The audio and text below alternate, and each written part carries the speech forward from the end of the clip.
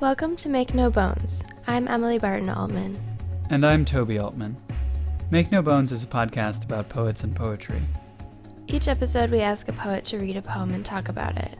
They tell us how they wrote it and explain how it reflects the broader priorities of their work. This week's episode features Sarah Wainscott. Hi, I'm Sarah Wainscott. Sarah Wainscott's recent work appears in Diagram, the journal Petra, Powder Keg, the Fairy Tale Review, Boat, The Collapser, and elsewhere. Her chapbook of Seven Lings is forthcoming from Dancing Girl Press, fall 2017. She co-curates Wit Rabbit, an intergenre reading series in Chicago. We talked to Sarah about her sonnet, The Sky Does Not Come Down for Me. The poem moves through a distinctly Midwestern landscape, investigating the duplicity and the possibility of language. It is, she writes, an insecurity system, and her work examines and exploits that insecurity. I got into writing because there wasn't a television in the house where I grew up, I think. So I was turning to books all the time and drawing things and listening to music. And so, I don't know. I used to have a Garfield notebook that I would fill with stories that I wrote. When we were sort of too young to do something like this, my best friend and I created an embarrassingly large number of profiles for a pretend computer dating service. I mean, this was in the 80s, so I'm not sure what we were thinking or we didn't know what we were doing. But I guess maybe I should have been a fiction writer, but there was always music on at my house. I had my own Fisher-Price record player, and I would listen to the Sound of Music soundtrack and Burl Ives, and Woody Guthrie was always on in my house. My dad would play the guitar, and so I think just that combination of thinking up stories and making up my own little songs, sort of, and being bored a lot, just deep boredom, all turned into being interested in writing poetry. It's something I kind of have always done, more or less. I don't remember not doing it. In high school, I was really obsessed with Tennyson, and I still love Tennyson. And I memorized his poem, Ulysses, which is a very long poem. And so I used to just sort of mutter that to myself, and I started writing a lot of just, kind of sad adventure poems. And I showed them to someone that I trusted, and he really encouraged me to write a book someday. And I thought, that does sound like a great idea. And I had some really encouraging teachers in college, and kind of on a whim, I thought I would teach English in Japan. I was applying for the JET program, but then I also just thought, maybe I'll get an MFA in poetry. I'm not really sure what that is, but it seems like a fun way to spend 2 years. And so I just shot off 3 applications. It was really sad. And I happened to get into graduate school for poetry. Really unprepared, really underread. And that was kind of a good way to do it. It was a way of being in this arena where everyone knew everything, or so it seemed to me, and to just try to, just get dumped into this cacophony of words and try to swim out of it was really lovely. I think I'm still sort of swimming out of it. I think Chicago was the place where I really finally figured out that I was writing poems that worked. So even though I've lived other places and wrote poems in those places, I think I do a better job explaining that time in the memory of the poem than I do than when I was actually writing poems in those places. But I think of myself as being very strictly Midwestern. I feel really connected to Chicago and the city, and for a long time I lived where I could walk to the lake, and that's such a place of inspiration to me. It's just so moody and wild, and it's got the city anchored to it in a way that makes them both seem alive to each other in a different way. I don't know. I like that wildness and the juxtaposition of the two different kinds of wildness, right? The crazy civilized piles that are downtown, and then the just infinite seeming suburban and exurban scatter, and all of that against this like wild puddle. That's great to me.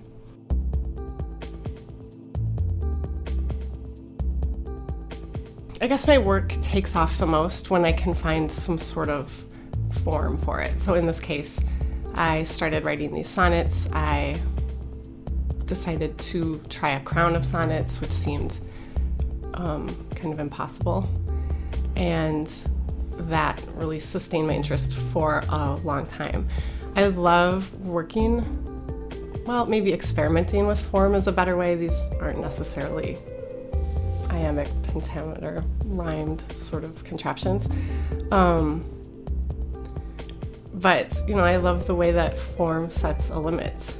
And similarly, I guess my whole life is about limits in some ways, right? There's only so much one person can do as she engages the world and tries to figure out just how to live and how to act.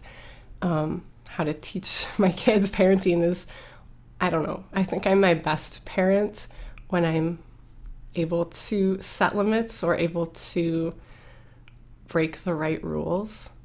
So I guess I find a lot of connection between being a mom and trying to use language to make poems. Take the sonnet, for example, the form that I'm experimenting with here. I thought a lot about what made a sonnet a sonnet. Working with the sonnet, I wanted to have these recognizable 14-line structures. I don't know, I think I'm a pretty iambic poet. I'm not sure why. I think it's very pleasurable, I guess. But these aren't strictly iambic, of course, in any way. They're certainly not rhymed, even though I love rhyme. And so trying to figure out ways to push the definition of the sonnet, but keep it recognizable was interesting to me. Ultimately, I don't think I pushed it very far in terms of form, but something that I became increasingly excited about was trying to contain a lot of different moving parts in only 14 lines. And so for this poem in particular, I'm talking about poems, I'm talking about an essay I was teaching, I'm talking about putting my kids to bed. But this isn't a poem that takes things very far outside. There's other poems in the manuscript that really try to reach to space and through time. I got interested in time travel for a little while while writing this. And so, yeah, I think that's, for me, my favorite poems, what poetry does best is taking ideas that don't belong together and then saying, of course they do, and putting them together. And it still gets to make sense, right? If we're thinking of language and of language as a way to represent truth as something that maybe can't possibly happen, then it's really amazing that poetry gets to go beyond those limitations of sense, right? If I'm approaching this as a teacher of writing, I wouldn't be able to identify the main idea, perhaps, per se. If I were running for office, this might be nothing but a string of lies. But in a poem, it gets to be its own little, apartment building. I think that's great. Sort of part of the larger thinking behind the poem, the manuscript, everything I'm doing right now is processing the past years of my life in which I've watched my kids gain language and say amazing things as they acquire words and figure out how to use them. And then at the same time, I'm watching my dad lose all of the words that he knows. So that sort of problem of just how words work in the brain is really curious to me, I think.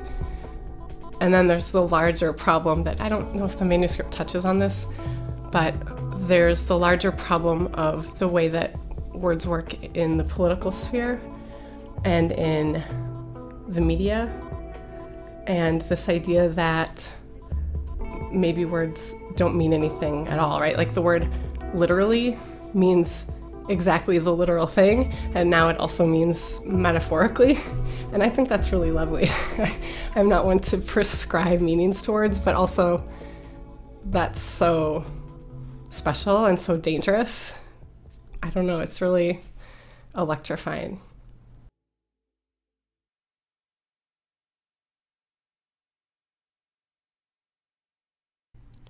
The sky does not come down for me, though I have called for it to meet me at the lake. The ice has ragged edges, like a pinhole photo. Rilke's panther holds me and a picture in its heart.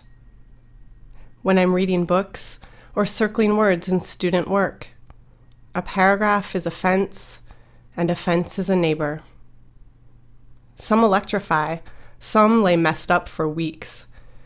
Even if you don't capture it, a word is not a wild animal. A mind could be a fence, a code punched into a worn keypad, or cracked, an insecurity system, a child's bed with clip-on sides, just enough to keep her there. The little lambs waiting to be counted. Come to Chicago. I'm inside because the ice is the frame of glass between me and peace.